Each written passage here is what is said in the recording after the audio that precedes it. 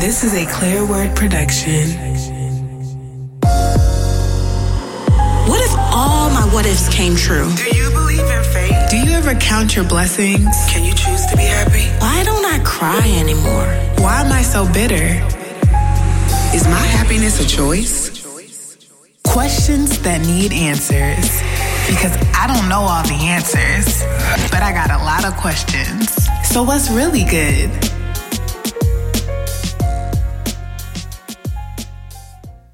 Like, what is just one of those things that you always just known about life? What I can say that I've always known when it comes to succeeding with other people is you have to put your feelings aside and play to other people's strength. When I was doing music, I was around ample amount of people that had tremendous talent. But the thing that really messed us up was no one was willing to put their pride aside and work with each other. When you're trying to succeed, it's not about who did this or who did that. It's about building a body of work that is great. In order to build something great, you can't allow yourself to only have your feedback on your product. That is true. And that's what I'm learning far as with this business is I'm able to learn every position so that when God sends me different people, I can truly start to study their characteristics and strategically place them in these areas that I need them to be in to grow a successful company. Yep. And you know the funny thing about it is everything that you just talked about is called flexing. Flexing means understanding like people's strengths and weaknesses, like you just said, and then knowing when you need to either go forward or back down. So like there's different characteristics of people, you know, the DISC assessment that I was telling you about. So D stands for dominant, which people think dominant is negative, but it's not. It's just some people are naturally more assertive. They're a little bit more, okay, what's the job? What's the goal? Let's get it done. And how do we need to get it done? Like they don't care about all the other extra stuff. Then you have the people that's an I. I's are those people who are a little bit more in touch with their feelings, but they want to get it done. They have all the intentions to get it done, but you kind of have to, you can't just be duh. You gotta say, hey, good morning, how was your day?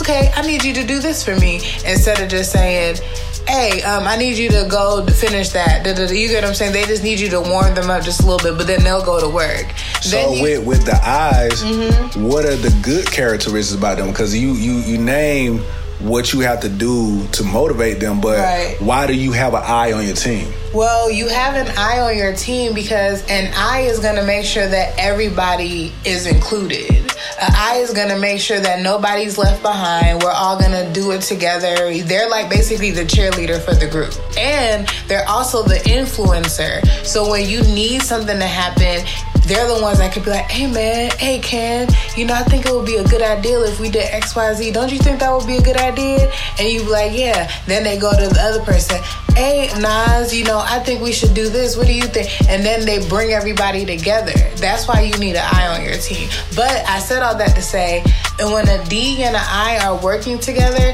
the D has to understand this person is very valuable. The only way that I can bring out their best is if I don't come at them sideways. And if I make them feel like what they're doing and what their effort is matters and is impactful. You get what I'm saying? So even though I'm very assertive and I like things to just get done, I'm going to have to flex just a little bit. That doesn't mean you're being fake. That doesn't mean that you're, you know, doing something that is just like, oh my gosh, this is so uncomfortable. All that means, like you said, is just putting your pride, yourself to the side and saying, this is how I need to act when I'm with this person so that we can communicate well together. So then we take the word flex and change the whole meaning of it. Because you have some people be like, okay, well, I'm in this corporate environment, man, and I'm doing this and I'm doing that, and somebody will look at that person, man, he flexing, bro.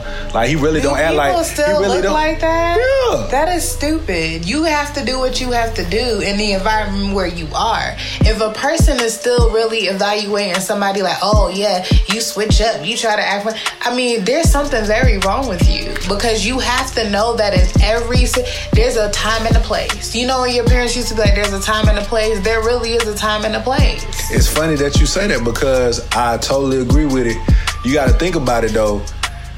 The people that climbs the ladder can understand how to flex. Be flexible. Yeah, be flexible or understand how to flex. Yeah, you're right. You gotta think about it. You don't become successful because you great at something. You become successful by your relationships. Yep, high five on that one, because that is the truth. So it goes back in a circle from what you said at the beginning. You got an I and a D. Yep. And there's an S and a C. And you got an S and a C. That's for another conversation. But you got the I and a D. In order for both of them to be successful, you have to learn how to flex. Yep. And on that note, when an I is working with a D, they gotta know that sometimes, even though you want to provide a little extra information and you want to talk about your day, you gotta know that there's a time and a place. So if you know that the deadline is tomorrow and you're coming to the D to ask them a question, just ask them the question. Don't be extra. Why? Because you know that kind of irritates them, and in order for you guys to be successful, just get to the point. So the biggest thing is be flexible. Be flexible. Why be flexible? Because that's how you become successful. It's not one step that's going to get you to the top. It's multiple steps. Yep. So think about that. I like that. And you know, as we all know, sometimes there's certain people who can skip a couple steps. You know what I mean? But there's still a process that you still have to go through, regardless of it may take one person a quicker time because of their resources or because of whatever their situation is to get there. I'll take it a step further, man. Another person may get to success faster because they're more flexible than you. And you know, the funny thing about that is it all really boils down to humility. And that's it. So if you really want to know what the path to success is humility. You gotta be humble. You gotta humble yourself. Period. And on that note, the last thing I want to leave you with, learn yourself, man. Learn your good traits and learn your bad traits. So that way, when you meet other people, you can learn how to flex, man. Yep.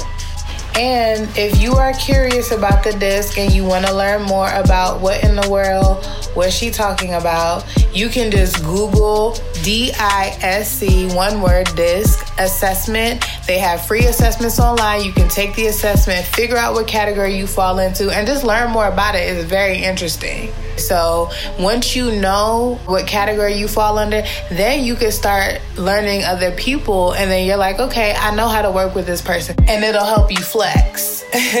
So thank you for listening. Bye. This is a Clear Word production.